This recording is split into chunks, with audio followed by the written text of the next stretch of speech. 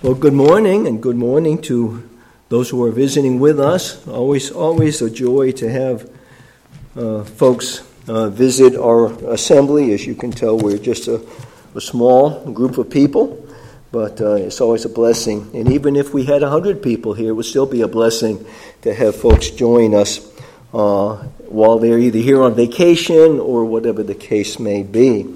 And so we thank you for those who are visiting with us. We're going to be continuing in Ephesians chapter 5, actually into chapter 6 at this point. But before we do, I do also want to share a little testimony and a prayer request along with that testimony. As many of you are aware, ever since before the primary last year, there's been a group of people meeting in Plymouth doing a flag wave, what we call a flag wave.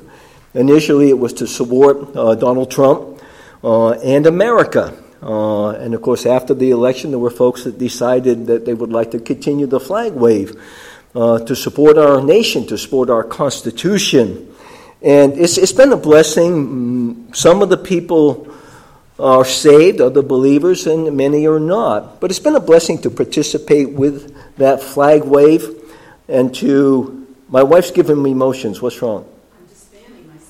Oh, okay. But I haven't even gotten into the hot message yet. She's still already fanning herself.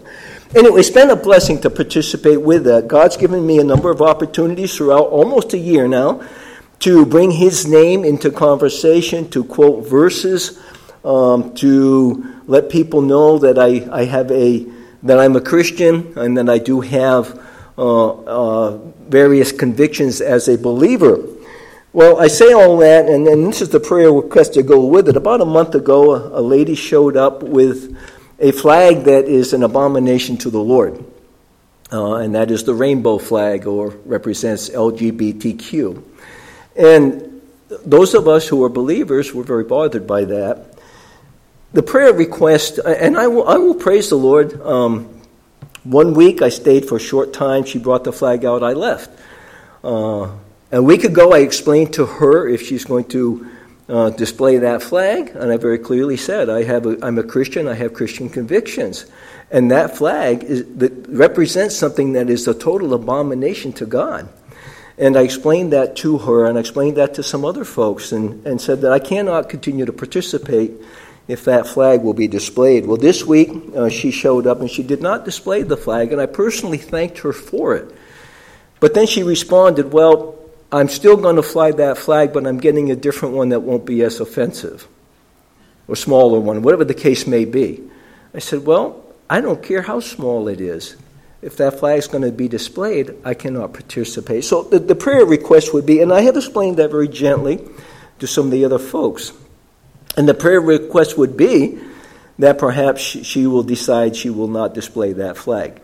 Again, that has nothing to do with the purpose of our flag wave. The purpose of our flag wave is to show support for our nation, to show support for our Constitution. Many people still fly the Trump flag. And only God knows what's going to happen in the future, in the next months or years of this nation. Perhaps Donald Trump will become president again. We don't know. But I feel that God did put him in there. I don't know that Donald Trump is a believer, but I believe God put him in there, and I believe that man truly loved this nation and truly wanted to see God's best for our nation. So just pray for wisdom for me. If I start to attend the flag wave and this lady brings that flag out and displays it, I will very graciously just remove myself from that flag wave. As a Christian with my convictions, I cannot participate in something that is being displayed that is an abomination to God. And the other folks I've explained that to, they understand my stand. All right, let's get into the scriptures. Ephesians chapter 6. Last week we got through verses 1, 2, and 3 of chapter 6. Now again, as we continue on with this, during the times I've been speaking, I've been going through the book of Ephesians. It's probably been well over a year at this point that I've been going through the book of Ephesians. But just to review a little bit, Paul was the writer of this book, this letter to the church at Ephesus, as he was with many of the epistles, we call them, the letters in the New Testament. Paul, at the time of writing this, was in prison in Rome, and he was in prison because he had been told to stop preaching the gospel, and obviously Paul was not going to stop preaching the gospel.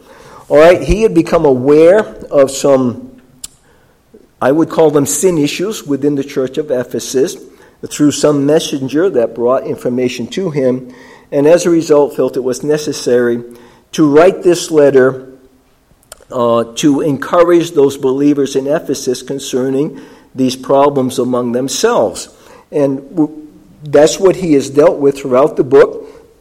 Here in chapter 6, he deals with he starts off with the necessity of children obeying their parents, the necessity of fathers not provoking their children to wrath, and then he goes into the relationship between a servant and his master, or we could even bring that to today, between an employee and an employer.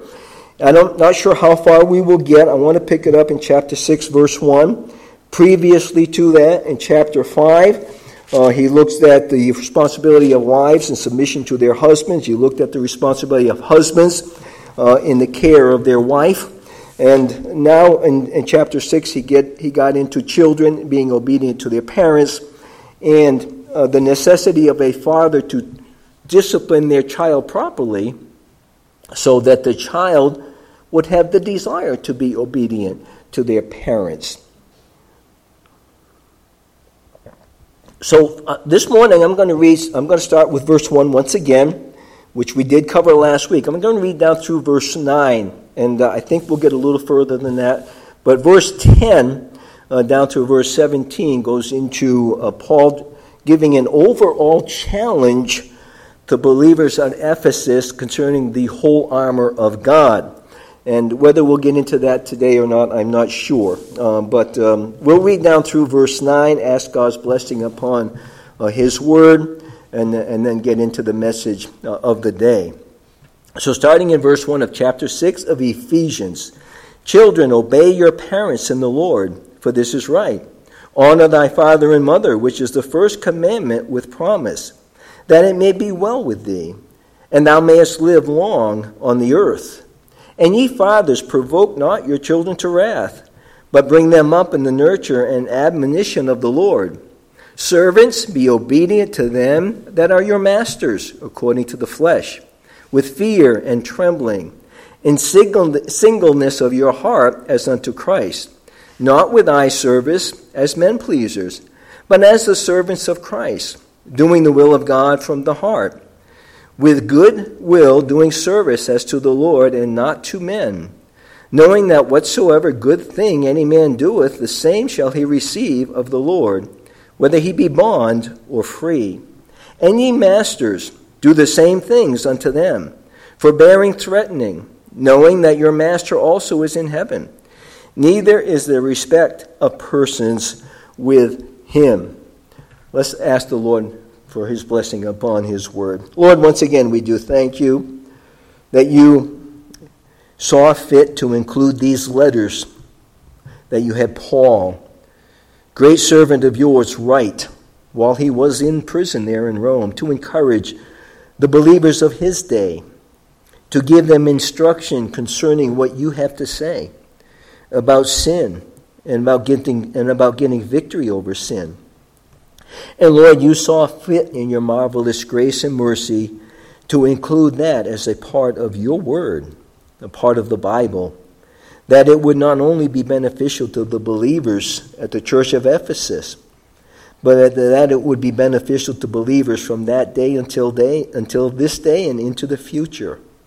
So Lord, we thank You for the instruction that we see here from Your Word. And even though it's divided into categories, such as wives, such as husbands, such as children, such as fathers, such as masters or employers, and servants or employees, Lord, we know that even though it's divided into those categories, there's instruction for all of us to receive out of each one of these categories. And so, Lord, we thank you for that. And again, I pray that you'll speak through me, help my words to be accurate as I communicate this through this message this morning. In Jesus' name, amen. Now, much of the information that I get in studying for this, I've mentioned in the past, it's out of a Bible study that Rand Hummel had done some years ago called In Christ, and I will be quoting a few things out of that Bible study. And then the other main commentary I use is Albert Barnes' notes on the book of Ephesians. So I may be quoting out of each one of those as we go through this. But first of all, just a little bit of review. Children, obey your parents in the Lord, for this and right. And that phrase, in the Lord, just a little bit of a reminder.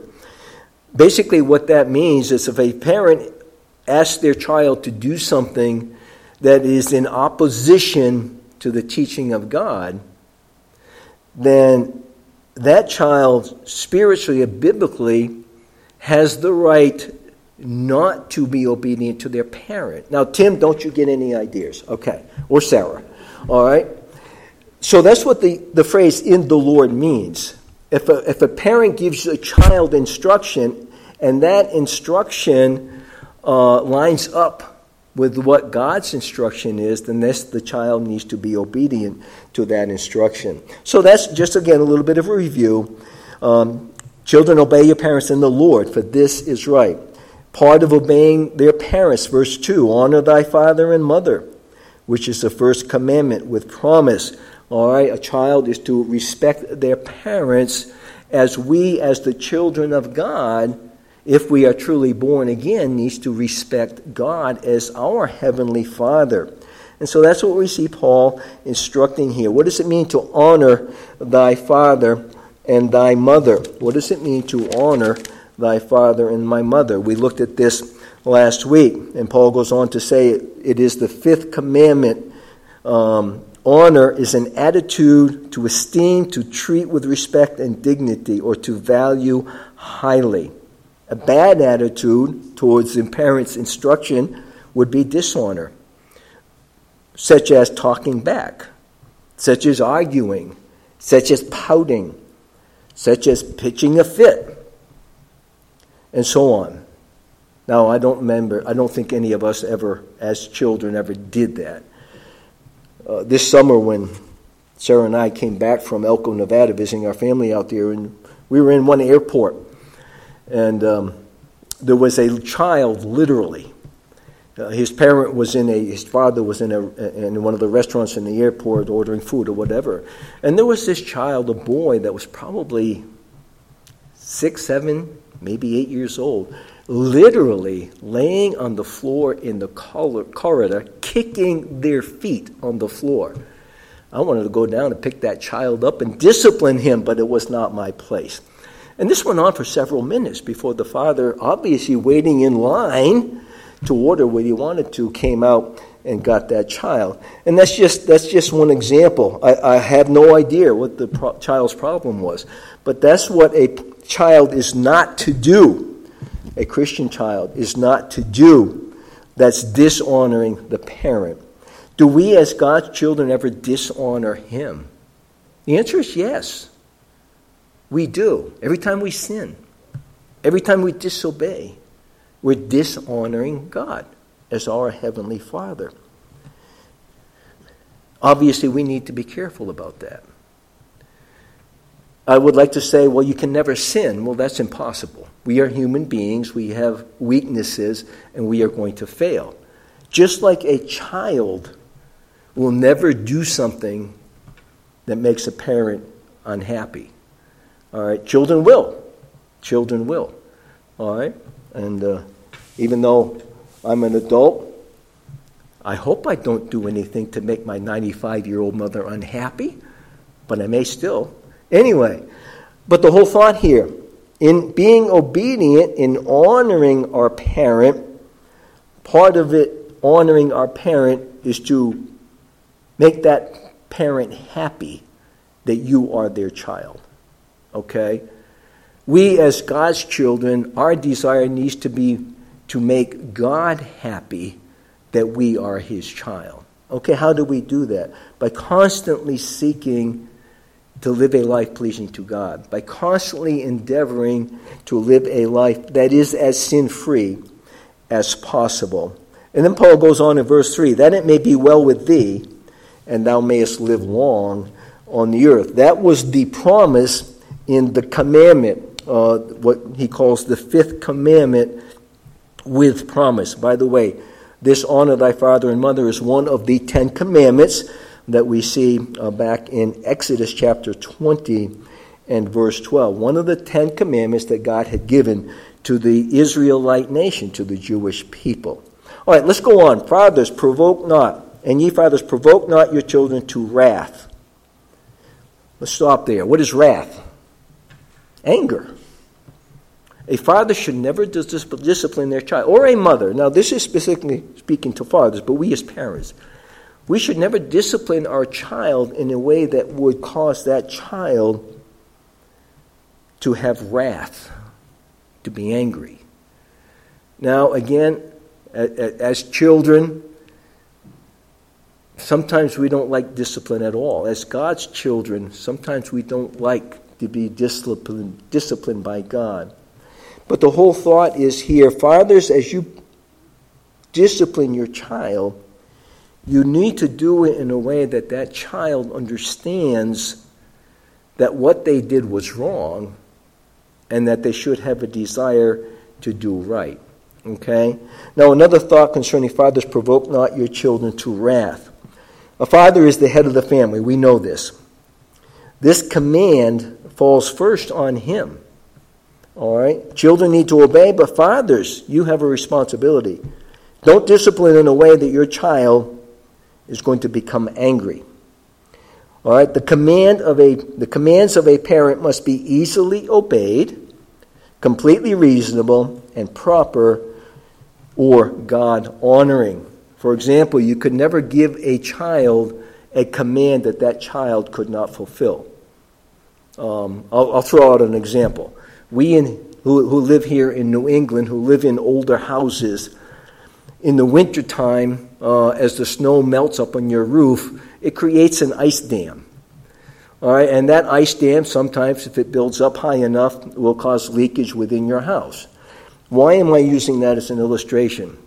Well, I'm using that as an illustration that a father should never say to his 3-year-old son, go up on the roof and take that ice dam off. All right, that would be unreasonable. Okay? He might say that to his 14-year-old son, 15-year-old. That would not be unreasonable. All right? So in our teaching of our children, we need to consider, are we giving a command or are we disciplining in a way that is reasonable to that child? All right? That's the responsibility of fathers, to provoke not our children to wrath. And then the next part of that, but bring them up in the nurture and admonition of the Lord. And what does that mean? Bring them up in the nurture and admonition of the Lord. And Rand, this is a quote. There's a couple of things I'm going to read out of here, but this is a quote from Rand. What does it mean to bring them up in the nurture and admonition of the Lord? Rand uses it. Rand quotes it this way. That means raise your kids and not your voice. You as a father, have you ever, if you look back on your children being young, did you ever raise your voice and discipline your child? All right? This is a quote from Rand. Raise your kids and not your voice. A child can get the message from the parent without that parent raising their voice. Okay? So that's how Rand looks at it in this study. Raise your kids and not your voice. Don't tear them down. This is another thing. You've probably all heard a parent at some point say something like this to their child. What's the matter with you? Can't you do anything right? That's not a way to discipline a child. That's tearing them down. Okay? Or maybe some other type of a statement that you might have heard a parent say to their child. All right? Train up a child in a manner which the Lord approves. Nurture and admonition of the Lord. Train up a child in a way which the Lord approves. In this day and age, in our nation, for quite a few years now,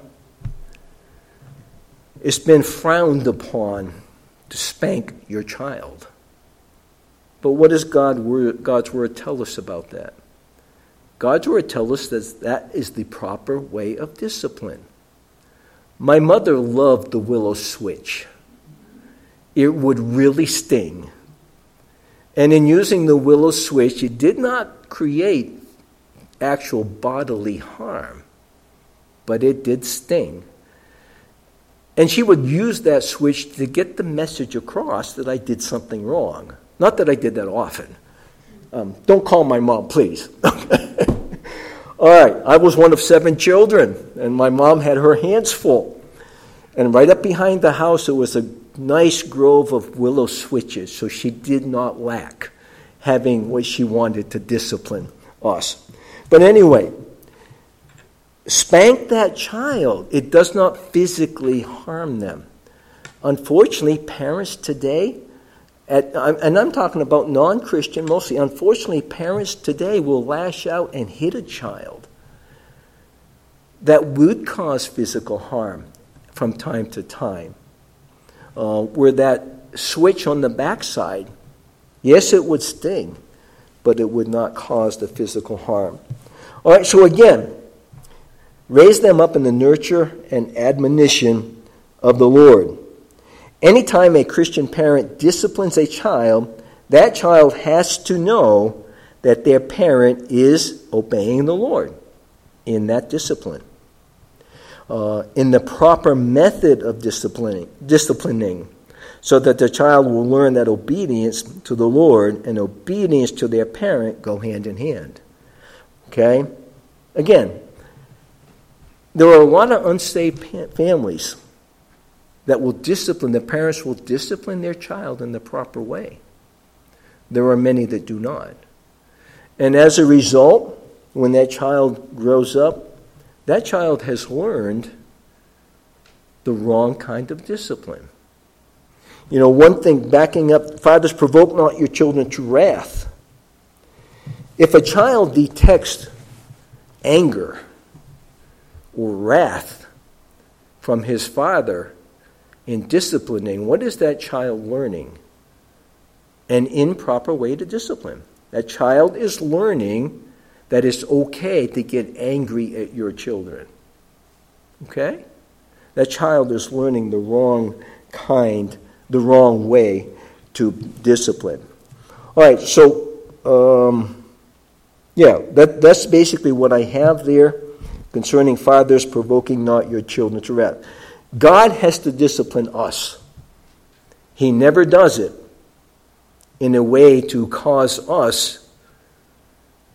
We may become angry at him. I was going to say he never does it in a way to cause us to become angry at God. God has to discipline, and yes, maybe we would display anger. But if we're displaying anger over God's discipline, then we are the one that is in error. We are the one that is in sin. God has to discipline us because he very clearly says that when we sin against him, even though Jesus, if we know Jesus is our personal Savior, through the shed blood of Jesus as he hung on that cross for us, even though Jesus has paid the price for that sin, we can still suffer consequences for that sin. All right, let's go over to the next category. Service on the job, chapter 6, starting in verse 5. Chapter 6, starting in verse 5. Service on the... I got a heading in my Bible at the beginning of these verses called Service on the Job. Servants, be obedient to them that are your masters, according to the flesh, with fear and trembling and singleness of your heart, as unto Christ. Jesus took upon himself the form of a slave. For example, in Philippians chapter 12 and verse 7, we see explained there that Jesus washed the apostles' dirty feet. He took upon him the form of a slave or servant, okay? But a slave. Jesus was setting the example to his apostles. And the example that Jesus was setting was that there should be nothing that we consider too low, too unworthy to do for the Lord. There should be nothing that we consider too unworthy. Now, when you think of servants or slaves and masters, the thought being, as Paul, again, remember, writing to believers in the church of Ephesus, the thought being that there were believers at Ephesus that had slaves or servants that they had control over. Okay, I want to read a quote from Rand concerning this particular verse, concerning slaves. When in our nation, when we think of slaves, we get a picture in our mind. We think of people being mistreated by other people.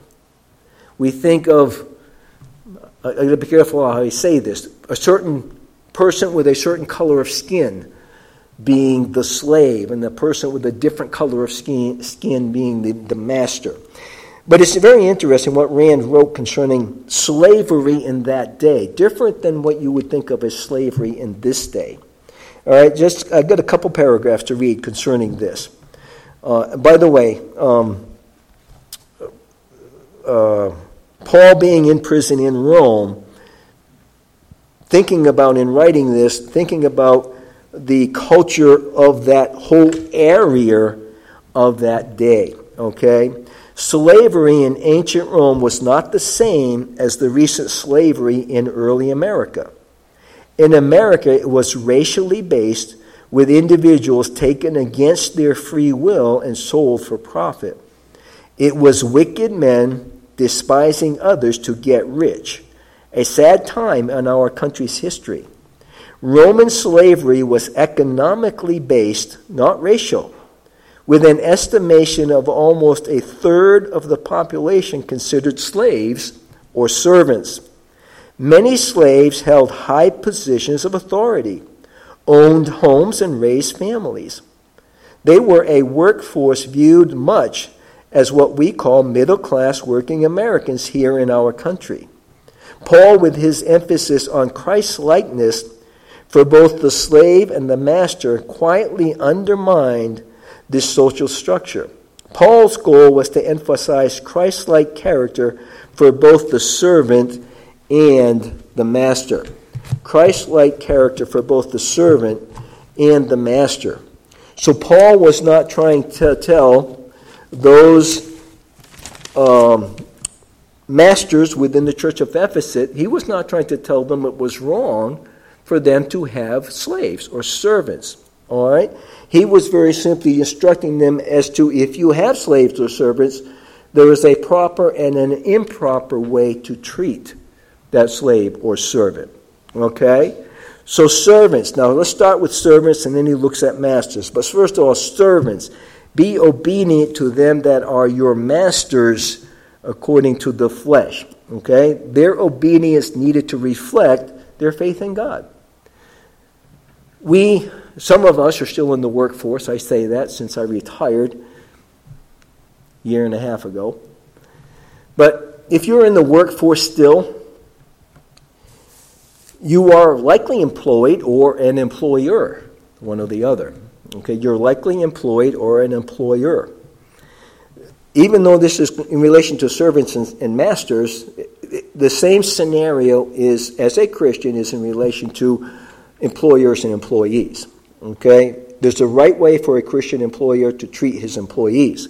There's a right way for a Christian employee to serve their employer in their workforce. Okay? So let's look at this for a minute. First of all, servants, be obedient to them that are your masters. All right? Employees, be obedient to those who are your employer. What's going to happen if your employer gives you a job to do and you don't do it? You probably won't be employed there very long. Maybe not at all. Now, I'm going to pick on Ken a little bit. Ken, unfortunately, got laid off from his job of 23 years a few months back. So he had to look for another job. And God wonderfully provided him one within 2 or 3 weeks, okay? But it's something totally new that he'd never done before. And as he was hired in this particular company, you have 3 tests if you want to look at that. Every 3 months up to 9 months, so 3, 6, and 9 months, they do a evaluation of how you're doing your job. Have you gotten to the 6 month yet, Ken? No, all right. So he completed the 3 month. And Ken came back and said, well, I went through my 3 month evaluation and I'm still working. So he said, I guess I did all right. Ken's got 2 more levels to get through. So after 9 months, then the employer decides whether he has learned or done his job to the point that he will remain employed there. Okay? Every company works things differently. But if you get hired by a new company for something that you have never done before, usually your employer gives you a period of time that you can I guess I call it a grace period or whatever. Gives you a length of time to learn your job, all right? Whether it's 2 months, 3 months, whatever it may be. But it gives you a length of time that you can learn your job before they would decide whether, yes, you are a good fit in this company or no, you are not a good fit in this company. All right? So it's a learning process. And even during that time as an employee, you need to do your best to learn your job to the best of your ability to be an effective employee for your employer. Okay? If you cannot, now, there may be reasons why you cannot or are not capable of doing that job. Now, nobody wants to hire me to come into a hospital and be a surgeon. If they do, I feel awful sorry for my patients. They'll be in trouble. But anyway, some people can be equipped for one position. Some people can be equipped for another kind of position. All right, but again, the whole thought here, you need to do your best for your master as a servant, or you need to do your best as an employee for your employer. You need to please that master. You need to please that employee. All right, and then he goes on. He says, with fear and trembling. All right, servants, be obedient to them that are your masters according to the flesh. With fear and trembling. What does he mean by this? That doesn't mean be afraid of your employer. That doesn't mean shake visually in your job. Yeah, you'll be nervous for a while. Ken, were you nervous when you started your new job? Yes, if he wasn't, that would be a problem. Okay? Any one of us. When I started a new job after 34 years working in a sawmill, I was still going to be in the lumber industry, but a different aspect of it. And the man that became my employer, I used to teach him in youth group. That made me nervous right away, okay? It was payback time, I figured, all right, but not really. But he wanted me to run a machine for him that I had never run before, even though it was still in the wood industry. I was nervous. Fortunately, it was in this slow time of year in the logging industry, mud season in New England. You have a mud season where people in the logging industry for several weeks, usually in the spring, cannot work. All right? And at this particular time, he was going to cut a few trees around his house during this mud season. And so that was the time frame that worked out for me to try to learn to do my job. And within the first, within the first 3 or 4 days, what my job entailed was running a machine with a huge saw to cut the trees to certain lengths. Within the first 3 or 4 days, I messed up, and I moved the saw in to cut the tree at the wrong time, and I actually cut into the steel beam of the machine I was running. Destroyed the saw. Well, destroyed the teeth. I think it got repairable. 3 or 4 days, I'm trying to learn this thing, and I messed up. Well, fortunately, my employer is a Christian and a dear friend, and he didn't fire me right away. All right, let's work through this. Well, I stuck with it, and he stuck with me for 11, almost 12 years. And praise the Lord for that. But there's a learning process no matter what you're doing. All right? So again, verse 5. with fear and trembling very simply means respect your employer, respect your master, have a reverence for them, and make every effort not to offend in any way. Not to offend in any way. Then he goes on in verse 6, not with eye service. What do you mean by that? Not with eye service. Well, there are some employees that have the attitude, while the boss is watching, I'll do my best. And then when the boss is not watching, I'll slack off a little bit. That's what Paul is meaning here. Not just to please them while they're watching you. Okay? And again, if an employee goes into a job with that attitude, I'll do my best when I'm being watched. Otherwise, I'll slack off. Well, your boss, your employer it won't be too long before he will discover that you are not doing your best all the time. But that's what that means. Not with eye service. Not somebody that needs to be watched constantly. Okay? Not somebody that needs to be watched constantly. As a slave or servant only is obedient while under the watchful eye of the master. And then he goes on. As men pleasers. All right? What does he mean by that? As men pleasers. Only doing what is necessary to avoid punishment as a slave, or to avoid being fired or demoted as a servant. One other illustration we can use, and in the next session we'll get into this, but many young men, even today, will enter into military service in our nation. That's probably the closest in this day and age you would think of a master-slave relationship. Okay, you enter into military service in our nation. During your time in service, you are basically property of the military, if you want to look at it in that way. A soldier cannot disobey a commanding officer's command, or there will be dire consequences for that soldier. Okay?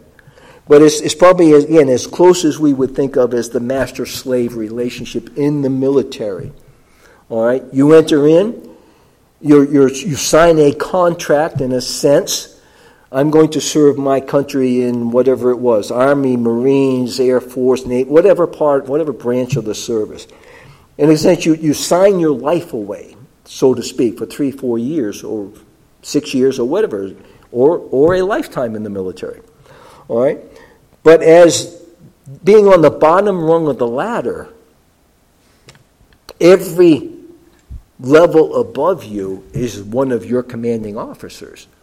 And if any one of those commanding officers give you a command and you don't do it, there are dire consequences in the military. All right? So again, I just look at that illustration. Not as men pleasers, not doing just what we need to avoid punishment or to avoid being fired or demoted as a servant. Many times in the military, as you advance in levels of position, there may be times, either through disobedience or whatever, you get demoted. You get knocked back down a level. All right? Maybe you've reached the level of colonel or captain. Now, I was never in the military. My brother David was, and he was always good, I'm sure. There's no problem there. All right. You might get demoted. You might get knocked down a level for whatever reason. No soldier would ever want to do that, would ever want that to happen, to get demoted. All right? So not with eye service, not just when you're being washed or having to be washed constantly, not as men pleasers, all right, not just doing the minimum you have to do to keep your job, so to speak, okay? Not only doing what is necessary to satisfy your master or boss. All right, and then he goes on, as servants, but as servants of Christ. And very simply, what he means there, we need to serve our master, our employer, in the same way that we as God's children, as his church, need to serve our God. Completely. To the best of our ability. Okay, over and above. God will bless us over and above if we serve him over and above. what is expected of us, so to speak. Go the extra mile. I'm sure you've heard that phrase.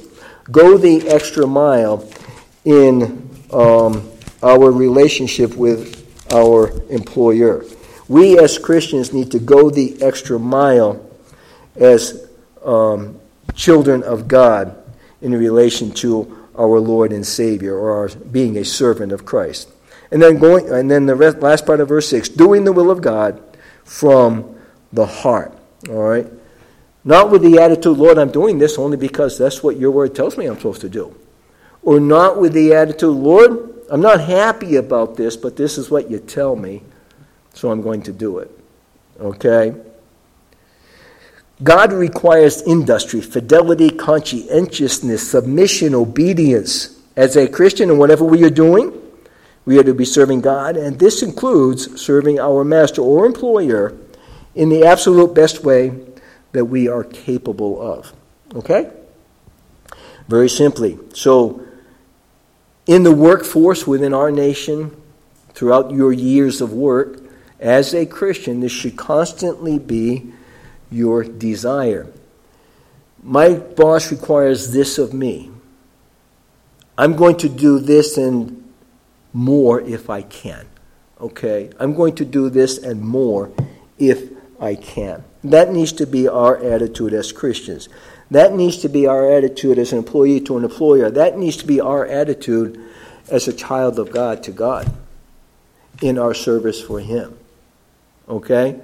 Maybe you have a ministry in the church. Maybe that ministry is, I don't know, janitor, cleaning the toilets, vacuuming, whatever. Maybe that ministry is taking care of the financial part of the ministry.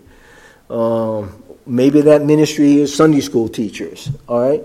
But whatever your ministry is within a local assembly, don't only do what you need to in that ministry, but do more than you need to, if you can. Okay? Not only do what you need to do, but do more than you need to in that ministry. Okay? Verse 7, verse 6, doing the will of God from the heart. Verse 7, with good will doing service. With good will doing service as to the Lord and not to men. All right? What does he mean by goodwill? Cheerfulness. Cheerfulness. Do you ever go into your job in the morning with an attitude, I don't want to be here? That's the wrong attitude. Cheerfulness. Okay? Do you ever have the attitude when you wake up on a Sunday morning, oh, it's Sunday. It's church day. I'm tired. I want to stay in bed. I'm not throwing fingers. I'm not pointing at anybody in particular, okay? I'm just saying if we have that attitude, that's not the right attitude. We should wake up cheerfully. This morning it's dark out. It's raining. I don't want to go out. All right. We should be cheerful in our ministry to the Lord. Cheerful when Sunday comes along. We should look forward to Sunday to be able to attend church, to be able to serve and minister in our local assembly. So goodwill, cheerfulness as to the Lord. Any service we do as an employee should be considered doing service to God. Okay? Now Ken, he mentioned this morning, he's had opportunity, one of his fellow employees, name is Paul. Ken has had opportunity, a little opportunity to share the gospel with Paul. Praise the Lord for that. And we pray. We want to pray for Paul that in God's time, that this man might clearly understand that he needs salvation. He needs to have his sins forgiven. Pray for Ken as he has opportunity to continue to witness to Paul. All right? But again, in our employment, we need to serve as serving to the Lord. Any service we do as an employee should be considered doing service to God. Now, fortunately, and again, there may be some employment where you are told you're not allowed to say anything by God. Praise the Lord, that's not the case where Ken is now working. You know, that's difficult. That's difficult if you're in that kind of a position, that you are told not to share anything about the Lord. I'm going to use this illustration, but our son-in-law Jim, several years ago, he's a builder, he has his own business, but several years ago work was slow for him. So he went to work for a company basically delivering furniture. And he would endeavor to witness to fellow employees and his boss. And he was told at some point by his boss that he was not to do that. You're not to say anything like that while you're here employed. That boss, Jim hasn't worked there for quite a few years because he's had plenty of work in the building industry. But that boss passed away just a few weeks back. Massive heart attack. Jim made the comment to me a couple weeks back, I bet he's wishing now he'd listened to me. You know, it's sad when someone will cut you off like that. Sad when someone will cut you off like that. All right? So praise the Lord when we're in an employment position where we do have the liberty to be able to talk about the Lord or share the good news, the gospel message of salvation with those that we work with or even with our employer, as the case may be. All right, verse 8 says, knowing that whatsoever good thing any man doeth, the same shall he receive of the Lord, whether he be bond or free. All right, the good thing that any man doeth, whatever a person does that is right shall be appropriately rewarded. Again, as Christians, God's going to reward us. First of all, he rewards us with an eternity in heaven with him, if we have taken that step to accept the shed blood of Jesus for payment for our sins as the only way to spend eternity with the Lord. And then, in our Christian walk with him, God's going to reward us according to what we have done in our ministry and service for him. Same thing with an employer-employee relationship. You may be in a company where you could get regular promotions, going up the ladder, so to speak, in your career. You may be in a company where you will receive regular promotions. The chances of receiving that promotion are much greater if you do over and above what's expected of you in that position of employment. Same thing in the military. A soldier starting on the bottom rung as a private or as whatever they called them in each branch of the service as beginning in the military. The more that soldier does his best and beyond, the quicker he will receive promotions in the particular branch of military he is in. All right, so it's a good thing. Whatever a person does that is right shall be appropriately rewarded, whether it's in the secular world, whether it's in secular employment, or whether it's in the spiritual world in our walk with the Lord. And then in verse 8 there he also says, the same, knowing that whatsoever good thing any man doeth, the same shall he receive of the Lord, whether he be bond or free. Whether a person is bond or free, whether a person is a slave or not a slave, I guess bond or free, that's what's being referred to here. Whether a person is bond or free, a master or employer may not always give suitable recompense or payment. But if that servant is faithful to God, he will receive his just reward. Even as an employee, doing your best for your employer. If that employer does not acknowledge the job you're doing by rewarding you accordingly, God knows.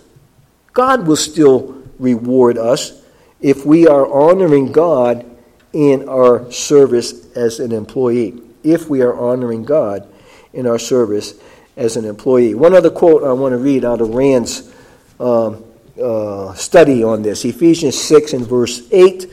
Again, knowing that whatsoever good thing a man doeth, the same shall he receive of the Lord, whether he be bond or free. This is how Rand mentions concerning that particular verse. So Paul exhorted every servant, regardless of position, to glorify Christ by serving their current masters with a respectful heart, found in verse 5a, a whole heart, verses 5b and 6, a willing heart, verse 7, and an expectant heart, verse 8. We are all to live for Christ, just as a wife shows her love for Christ by respecting her husband, just as the husband expresses his love for Christ by loving his wife, and just as children honor God by honoring their parents. So a servant pleases his heavenly master by obeying his earthly master. So a servant pleases his heavenly master by obeying his earthly master. All right, then in verse 9, and I'm going to finish up with this, maybe a little short of our time, but that's fine. I keep you over plenty, so if I go a little less once in a while, that's great. Verse 9, ye masters. All right, now, verses 5 through 8 all have to do with this servant in relation to the master. Now he talks to the masters. All right, and ye masters, he says, do the same. Do the same things unto them, forbearing, threatening, knowing that your master also is in heaven. Neither is a respect of persons with him. All right, verse 9, masters. Some in the church at Ephesus evidently were masters who were owners of slaves. Again, think back to what Rand said concerning slavery in that day.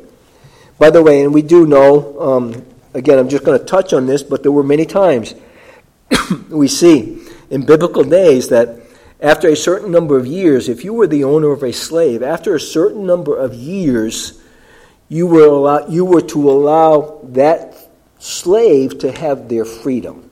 Okay? And sometimes if a master treated that slave really, really well, that slave could choose to remain a slave for the rest of their life, a bond slave. Okay? That slave could choose to continue to serve that master for the rest of their lives if they wanted to. And that was where the first pierced ears came into being. You think, what? And that was the sign that a servant would do. They would put their ear lobe against a doorpost, and they would run that, they would pierce that ear. They would use an awl, a sharp thing, and they would pierce that servant's ear as an indication that the servant wanted to remain with that master, and that the master accepted that servant remaining with him. So the first pierced ear, okay? But that's what it was. A servant could choose to be with his master for the rest of his life. And the master could accept that or not accept that. And that was the indication that the master accepted it. All right, so again, in verse 9, masters.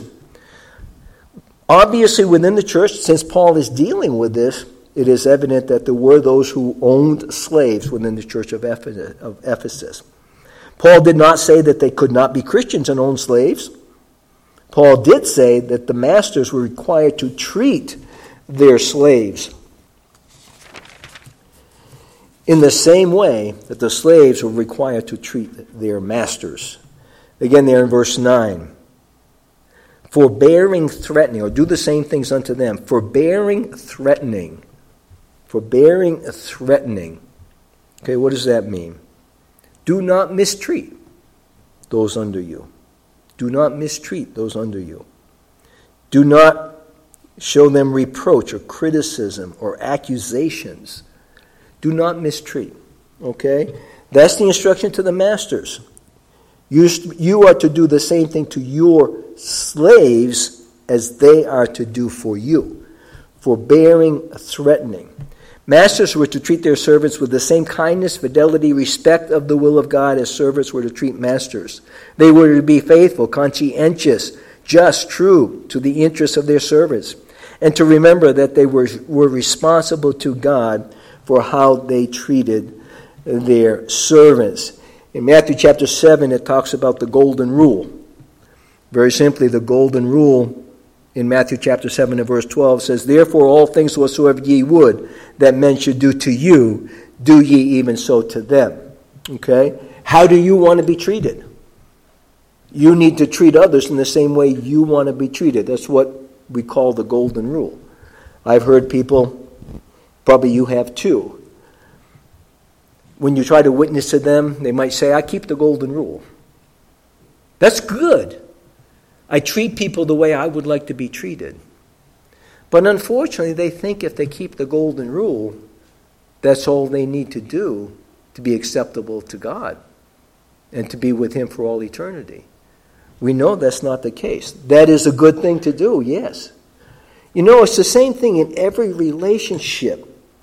Wives and husbands. Wives, treat your husband the way you would like to be treated. Husbands, treat your wife the way you would like to be treated. Children, parents, every walk of life.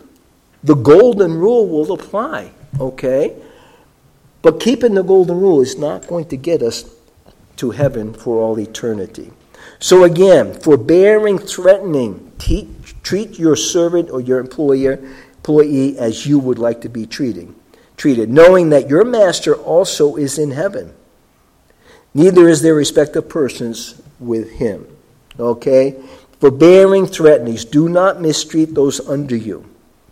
Christ-like leadership. Show Christ-like leadership. Not aggressive bullying or hostile manipulation. Not aggressive bullying or hostile manipulation.